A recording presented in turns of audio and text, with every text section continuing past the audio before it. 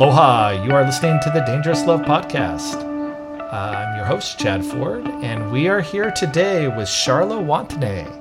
And Charla is a good friend and someone that I've known and been able to work with in the past, and excited to have her on today. She is a marriage and family therapist, currently residing in Auckland, New Zealand, with her Kiwi partner and their 4 lovely children. Charla holds a bachelor's degree in child development, a master's degree in marriage and family therapy, and a postgraduate diploma certificate in drug and alcohol counseling. She is a member of the New Zealand Association of Counselors, and I invited her on the podcast today to talk about dangerous love and marriage. So, Charla, we have a lot of interest in people thinking about conflict in their marriage and how to deal with conflict in their marriage, or how they struggle with that. And I know as a therapist, this is something that you spend a lot of time working with couples and working through a lot of issues. And so maybe just tell us a little bit about how you got into the field and your philosophy behind doing marriage and family therapy. Oh, okay. So that's a big question. I think, as I'm sure, everybody's journey is so varied. So I actually, you kind of mentioned where I started out. So I started out under wanting to work with children, wanting to work in child development. And it was really wonderful. I love kind of understanding the developmental process and working with them. But after my bachelor's, I got into the field and I was working in the community. And one of the biggest things I noticed is that spending so much time with these children and trying to help them and to teach them and kind of mentor them, you kind of throw them back into their system, so to speak, whether that's at home or school or in the community. And if that is not working well, if it's not encouraging them to thrive and to continue in their progress, then nothing really changes. And so that's what kind of encouraged me to go on and kind of look at more kind of the macro system of, whether that's the family system or whatever system they're a part of. And that kind of led me more into, the field of marriage and family therapy that, really just says we are our best functioning self when the systems around us are healthy and strong. So that's kind of part of what led me there. And really, I think overall, I think anyone that goes into the therapeutic field just loves working with people. And I find relationships fascinating. I think when you see it done well, it's, just kind of miraculous and really inspiring to see how much can change in a person's ability to thrive in life when you watch their relationships change. So that's a little bit of kind of why I got into it and kind of how I got specifically into working with couples and families. But yeah, I think it continues to evolve, and my focus evolves as I grow and as I kind of evolve myself. One of the things that I try to tell as a mediator, and I'm not a therapist, and so you deal with a lot of issues that I don't deal with in conflict, right? A lot of mental health issues and other things like that, right, that can also impact the marriage, though, is that just having conflict is not a problem in a marriage. In fact, it's the norm, right? Conflict to me is more of a neutral word, which means that we're having a challenge collaboratively problem solving together, right? Like we're faced with challenges, which every marriage is, but we're having a hard time solving those problems together. And to me, that's normal. It's what we do with conflict afterwards that can either take it off the rails and it can become really destructive conflict and it can hurt the marriage, or it can become a way of actually growing together. Would you agree with that? I love the way you phrase that, because that's something I constantly say, because I do get a lot of couples coming in, and it's always kind of a bit of a red flag for me if I have a couple come in for counseling specifically, because they're saying, they're struggling in their marriage. But then when we get on the topic of conflict and they say, oh, actually, we don't really have any conflict. And so to me, absolutely, you're right. We're kind of taking two different people from two different systems, throwing them together. And just those differences alone mean that we're not always gonna be on the same I did. We're not going to always be in the same direction, but it's always what, like you say, what we do next, what we choose to do after the conflict arises, or after we're aware of, oh, we're not in the same direction on this. We're not agreeing on the same issue. What do we do next? And that next part is what's pivotal. And that's where we kind of see, like you say, people either start to thrive and they find a way to move and kind of get movement in the relationship, or we get a bit stuck. So, right. No, absolutely. So let's talk about one of those ways we get stuck. I get a lot of questions. I'm going to sort of filter some of those to you. But one of the ones I talk about early in the book that actually a lot of people resonate with is they're just actually scared of conflict. They're just the whole idea of conflict is scary. And then when you're having it with your partner or significant other, the stakes actually, feel much higher in that case, right? If I'm in a conflict at work, maybe the stakes aren't as high as they are at home. And so what sort of advice, or how would you handle a couple that's actually, the way they're handling it is they're avoiding it, or they're not actually addressing the conflict in the room? Because I feel for many people, that's the first step. And it's sometimes the hardest, is just to acknowledge that it's there and being willing to engage it.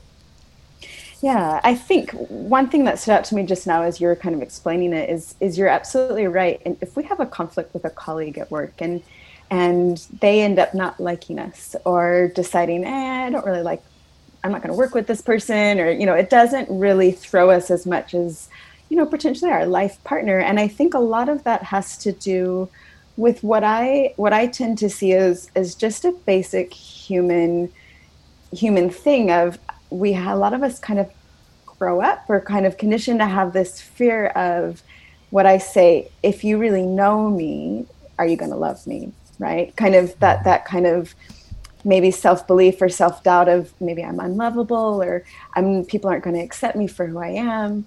And like you said, if it's someone out there in the world that I'm not really tied to, I'm not really connected to, if you choose not to accept me for who I am, maybe that's okay. Might sting a little bit, might kind of be a bit of a bummer, but I'm not gonna leave that and be devastated. But then, the stakes are quite high when it's someone we've chosen to be our partner in life.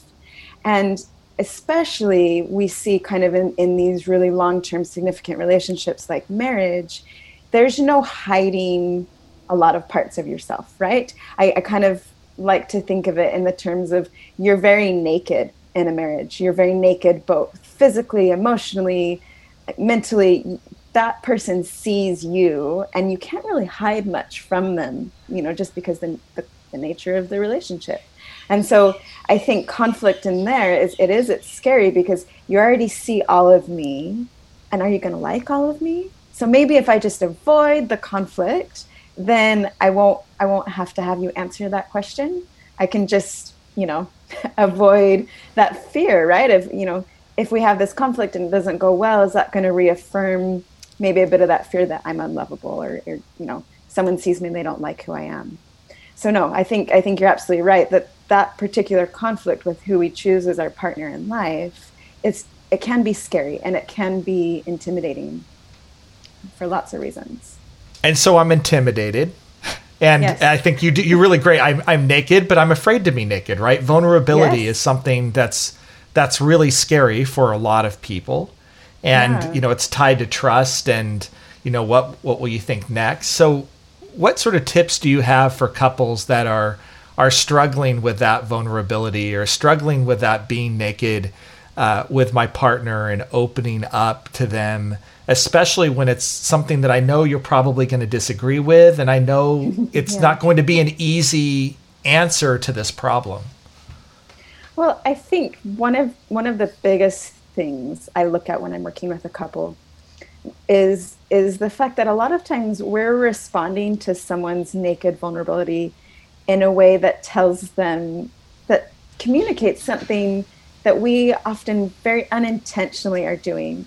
And I like the phrase being naked, because for one, it's a bit provocative. You can kind of like visualize it really easily in your head. And, I always kind of start with the idea of, if you took all your clothes off, right? You're, arse naked in front of your partner, and they kind of did, a disgusted face. would you ever want to take your clothes off again? And everyone kind of says, oh, no way. I would be fully clothed. If I ever did have to get naked, lights would be off.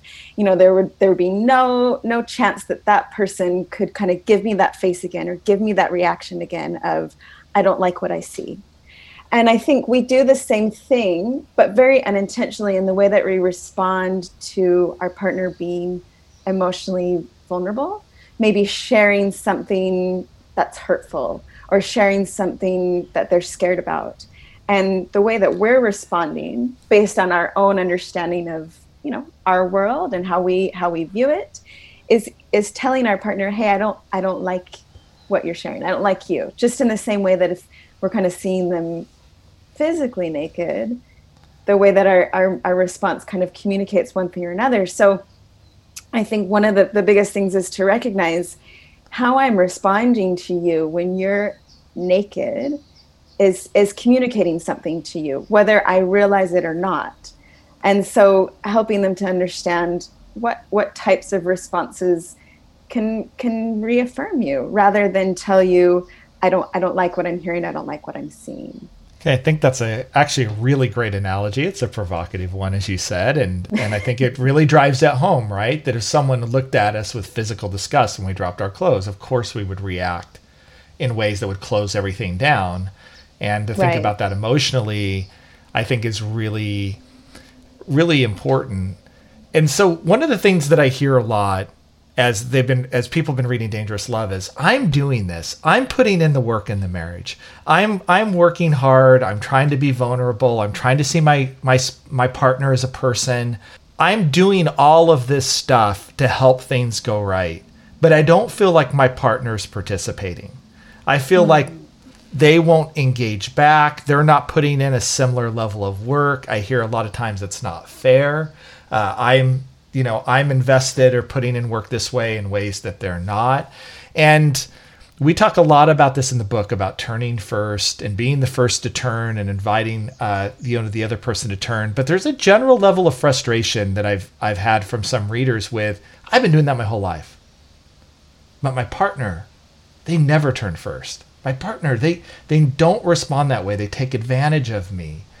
And, my guess is, because I hear this a lot as a conflict mediator, my guess is a lot of marriage therapy starts with, let me tell you about my spouse and all the things that are wrong. And can you help me fix them? Right? Like that's the general approach. Like that therapy is about you and me partnering up and fixing my spouse. And, I tell a story in the book about Jennifer and Hirota. It was a classic sort of example of, a woman coming in and saying, okay, here's all the problems with my husband. Let's get him in. And it was very hard to get him in. And at one point even saying, all I want is for him to be in the room. But the minute that he's in the room and he starts to talk about some of the challenges, she was out. And so there is this sort of, I'm curious how you help couples stay focused on what they can change and what they can't change, and not giving up sometimes when they don't get the reaction that they would really like to have, which we all would like to have in conflict, which is, hey, I've never thought of it that way before. You make great sense. I'll just totally go along with what you're saying now. So there's a couple thoughts that I had as you were kind of going there. And the first one is yes, I think that is a common theme that I see of I'm doing all the work and my partner is not, or I'm feeling constantly taken advantage of by my partner because, I'm doing and they're not. And I think the reality is one, in my experience, that's just not true. What tends to be the truth is that we are doing towards our partner in the way that we would like them to do towards us, but not in the way that communicates to our partner, hey, I see you and I see your particular values. I see your particular worldview. I see you. And even if it's not the same as me, I'm okay with you being you. Right. And so I think that's what I mean by we're responding. Maybe they're being emotionally naked and we're responding to them in a way that if someone responded to us, we would love, and it would make us feel really great and it would make us feel very validated. but that same response to our partner in that moment is communicating something very different.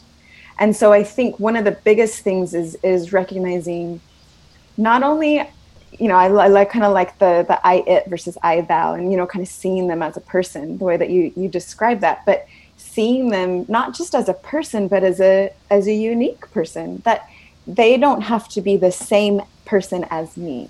And those differences, like we talked about, man, there's so many differences when we come together in a relationship. Those differences, maybe that used to be really attractive to us, or maybe what drew us to this person in the first place, are also kind of the things that will push us further and further away, because we're not reacting and responding to them in a language that they understand, in a language that tells them what they need to hear.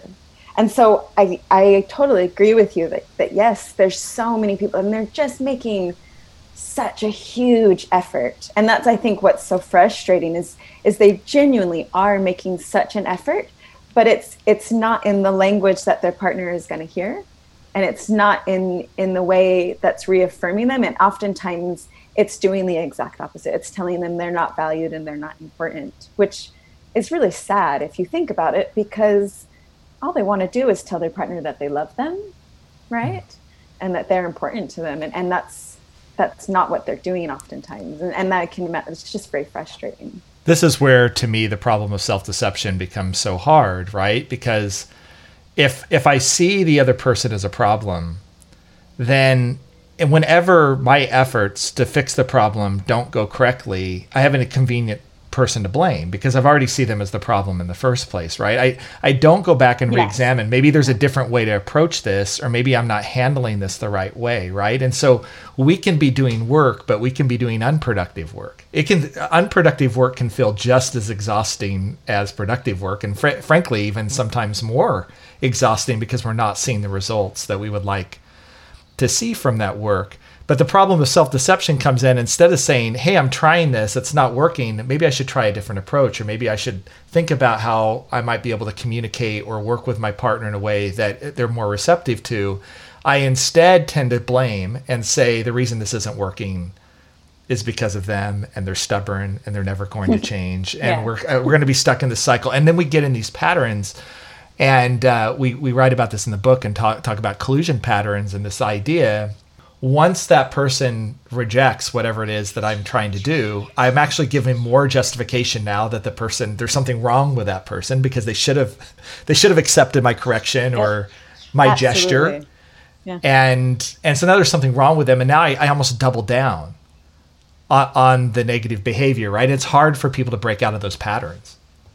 Well, and I think the way you say it too, we on the outside can see it as negative behavior, but it's actually not in that person's perspective, right? What I'm doing towards my partner, even though it's actually hurting them, in my perspective, this is very positive, because if someone was doing this to me, I would feel very validated. I would feel very loved and accepted for who I am. So I think that's also kind of, like I said, from the outside looking, you see how what they're doing is negative and it's pushing their partner away, but they have to be able to step back and I don't even know if it's stop looking at their partner as a problem, but actually just be willing to have an open mind that we all have different values and different ways that we feel loved by other people.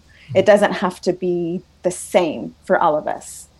And I think, that's a challenge, because we do kind of put our blinders on, and we all have our egocentricity, of like, how I see the world is how I see the world, and that's the only way that works. So I think it's multiple levels of kind of awareness and accepting that, hey, I might not have all the answers for this. And I love that idea that I have to see my partner not, just as a person can sound generic, but be as a person, as a unique individual person. And therefore I have to get curious about them. I have to be intentional about my interactions with them. And I think this falls into this category that I hear a lot. Look, when we first, as you pointed out, when we first fall in love with a person, they can be total opposites from us. I mean, there could be a lot of things that attract us to the person. And I call that easy love, right? When you're in a honeymoon phase, everything they do, even if it's different, it's quirky, it's cute. Yes, It makes me laugh, and things are easy, but over time they get harder, right? And one way to look at that is as it gets harder, is I'm falling out of love, or I picked the wrong partner, or this isn't, love should be easy. But one of the reasons I titled it Dangerous Love and talk about it is that I think actually deep, committed love, where you're really connecting with a person on a deep level, and in all the ways that partners ultimately end up connecting. They might be parenting together, they're doing finances together, they're dealing with each other and their extended family and all those challenges. A lot of times that's just really hard. But hard is okay. Well, and hard is necessary, because I think the way you describe easy love is, I don't want to say it's just surfacey love, but I think we haven't seen all our nasty bits and bobs of we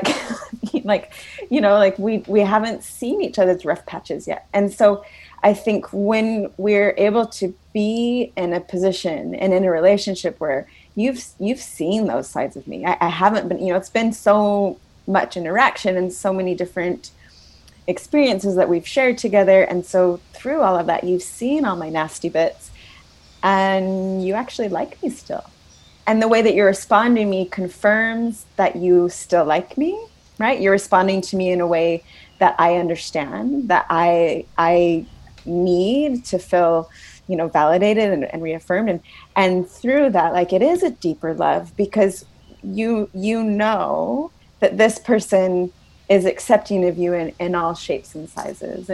And that to me takes time. That does take time, and it takes experience, and it takes, that commitment and patience. And more so, I love that word, curiosity, just really being curious and open to learning about your partner.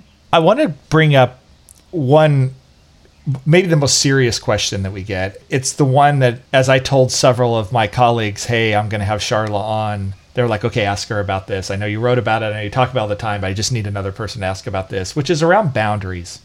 And this idea that, can I love someone and still have boundaries with a person, even my spouse? And what happens when in love, we hurt each other, and sometimes that hurt causes immense pain. And the reason that I'm not being vulnerable anymore is because I've been hurt emotionally or physically or sexually or whatever from this person. And so when I hear dangerous love, it literally feels dangerous to me. Like I feel like I've been in a relationship that's been toxic for me or abusive to me in the past. And this idea of turning towards this person, that giving them the chance to hurt me again, or just opening myself up completely without boundaries, is really scary to me. And I try to tackle that in the book, that's not what I mean by dangerous love, that literally you have to put yourself in emotional or physical danger. I know you talk a lot about this. I think this is, one of the areas that you're especially strong in.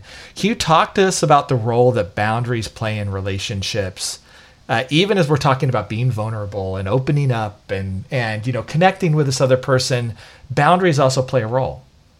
So I hear two different questions from you right here, and the first one is, how do I have appropriate and healthy boundaries, even with someone that I'm so intimately connected with, our partner in life, versus what do boundaries look like, or how do I employ appropriate boundaries in a dysfunctional relationship, right? So the first part of that for me, right, and this is something I do, I kind of get teased a bit from friends and colleagues how much I love boundaries, but I think I love it because it's been so incredibly important for me. I think being in the work that we are, yourself and, what I do is, I'm so intimately connected with people, and to keep myself safe and to keep that person that I'm working with safe, I need to have appropriate boundaries. And so those boundaries are going to look very different with different relationships that we have. But I think they still are necessary. And the number one reason is that we all have limits. We all have things that we're really great at, but we all have limitations of things that we can and can't do. I like to kind of use the analogy of none of us have a magic wand. None of us have magic powers to fix or cure or provide, necessary relief for other people. And so if we're looking at just how do I have healthy, good boundaries with my partner or with people in my life, we're not talking about this other side of it where maybe it's a unhealthy or dysfunctional relationship, but just, the good relationships that we have. One of the questions that I like everybody to ask or kind of ponder on is, who am I actually helping? So I like the word helping because that particular word has this connotation that I'm doing something good, right? I'm helping. But a lot of times, for example, when I'm working with a client and they're really in deep emotional turmoil, I don't want them to feel that pain, because you can see it on them and it's exhausting, and the weight and the burden that they're carrying. But I have to step back and say, am I trying to help ease this person's pain because that's going to help them move to the next phase of their life or to a greater state of functioning? Or am I trying to remove this person's burden so that I don't feel uncomfortable because I don't like seeing somebody in pain, right? And so I think it's kind of, are you trying to take away someone's autonomy by helping them? Or are we allowing them to experience what they're going through and experience those things and recognizing I have limits of what I can and can't do to help you? And I think if we think of that with our partner, right? If we have a partner who's struggling with something, who's in pain, who's maybe, having struggle with a mental illness or just a life challenge, what can we really do to help? Can we take that burden away from them? Or do we just support them in their own journey of struggle and doing? Because I think the minute we kind of try to help them overcome something that's their own, then we're taking that away from them. And then we're also placing the unnecessary burden on ourselves that actually, like I said, we don't have a magic wand to fix. So I don't know if that kind of helps explain kind of with a healthy functioning relationship, but I think it's constantly that question of, who am I actually helping? If I'm not healthy and well myself, then I can't help this person. And really, maybe this is a burden, this is a struggle that they need to do on their own. And I just need to let them know that I love them and that I'm here for them in the capacity that I can give. Does that make sense? Kind of. That's awesome. And I think it's great to start there, because if you're practicing boundaries and you're good at it in healthy relationships, right, it helps you to be able to practice it when things go off the rails a bit or they become dysfunctional. And so what's your advice to people that are in a dysfunctional relationship about boundaries? So I think that's, so there's kind of like the healthy, good relationships is how do I do it? On this other side, it's not that much different. I think in the dysfunctional kind of unhealthy relationships, though, you also kind of have to decide, in my belief, kind of what that role is. And I think the tricky part is a lot of times when we're kind of viewing these unhealthy relationships that are really hard for us to get out of, we've given them particular labels or terms that are hard to step away from. For instance, a lot of ones that I've worked with constantly is when we have parent and child, or this is my parent. How can I walk away from my parent? I love them. They are my parent. But I think one of the biggest things that can help us to, develop more healthy boundaries in these dysfunctional relationships is redefining who that person is in our lives. So we might say, oh, this is my partner. But then we might have a discussion of, well, okay, if this is your partner, what does a partner do? What particular role does a partner, or should a partner fill in a person's life? And if this person is not doing that for you, are they actually your partner? And the kind of the same with a parent or a child. Okay, if this person is your parent, this is your father or your mother, what would you expect someone who's a father or a mother to do in your life or to be in your life? And if they're not feeling those things, maybe we need to give them a different role. They can be a friend, or they can be a nice man, as someone in your life that you maybe interact with once or twice a year, but they're not a father, right? So I think in maybe these more unhealthy relationships, it's still kind of starting at that base of who am I actually helping, but also kind of redefining what that person or who that person is in your life. Because we give people names or roles, but they're actually not really filling the criteria for that role.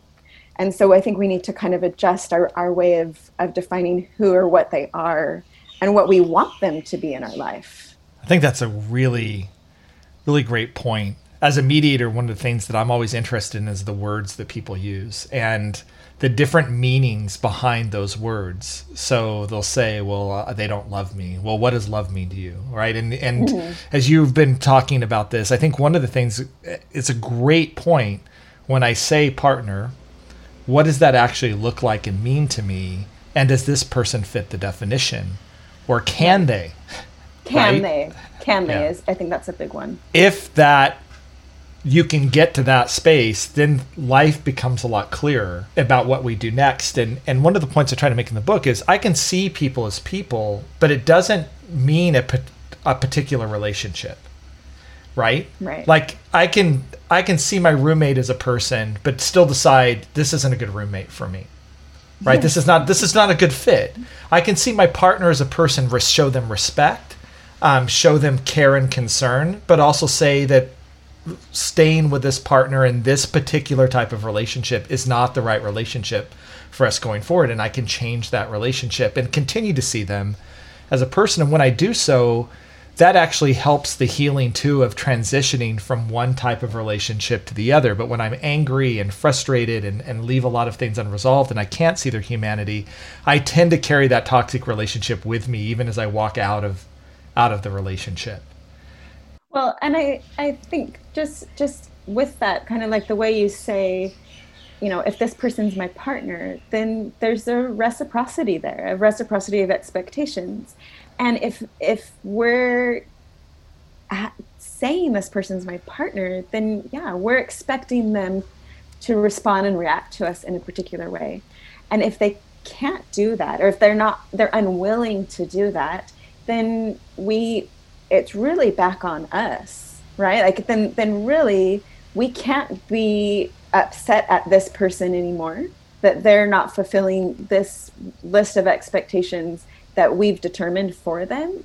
Then it's really on us to step back and go, oh, okay, now I see this person not just as a person, but who they are and who they can be.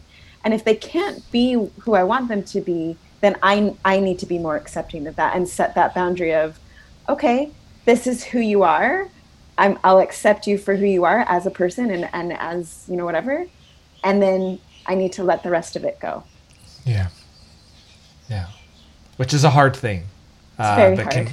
But can be the thing that actually allows the healing and to put you in the proper relationship with the person when you might be in an improper one. Charla, this has been super helpful. Our time's almost up today, and I just wanted to thank you for coming and sharing this with us. And I want you to talk just for a second, if you will, about you're doing some couples workshops coming up. Yeah.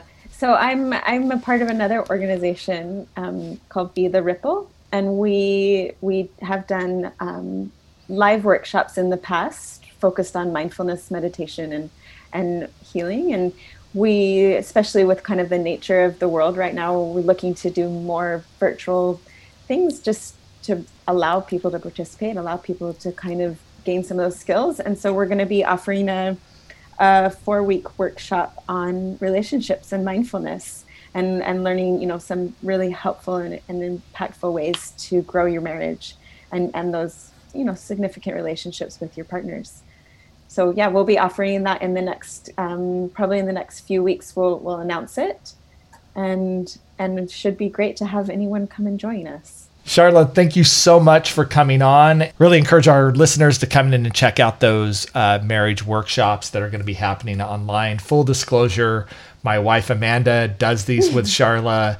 I've seen them at work, though. They're a fantastic duo together. And you have the yoga mindfulness guru with the marriage therapist combination. And I think it can do a lot to really help your marriage. So check those out. And Charla, thank you so much. Oh, thanks so much for having me, Chad. It's been great. You've been listening to the Dangerous Love podcast. Aloha.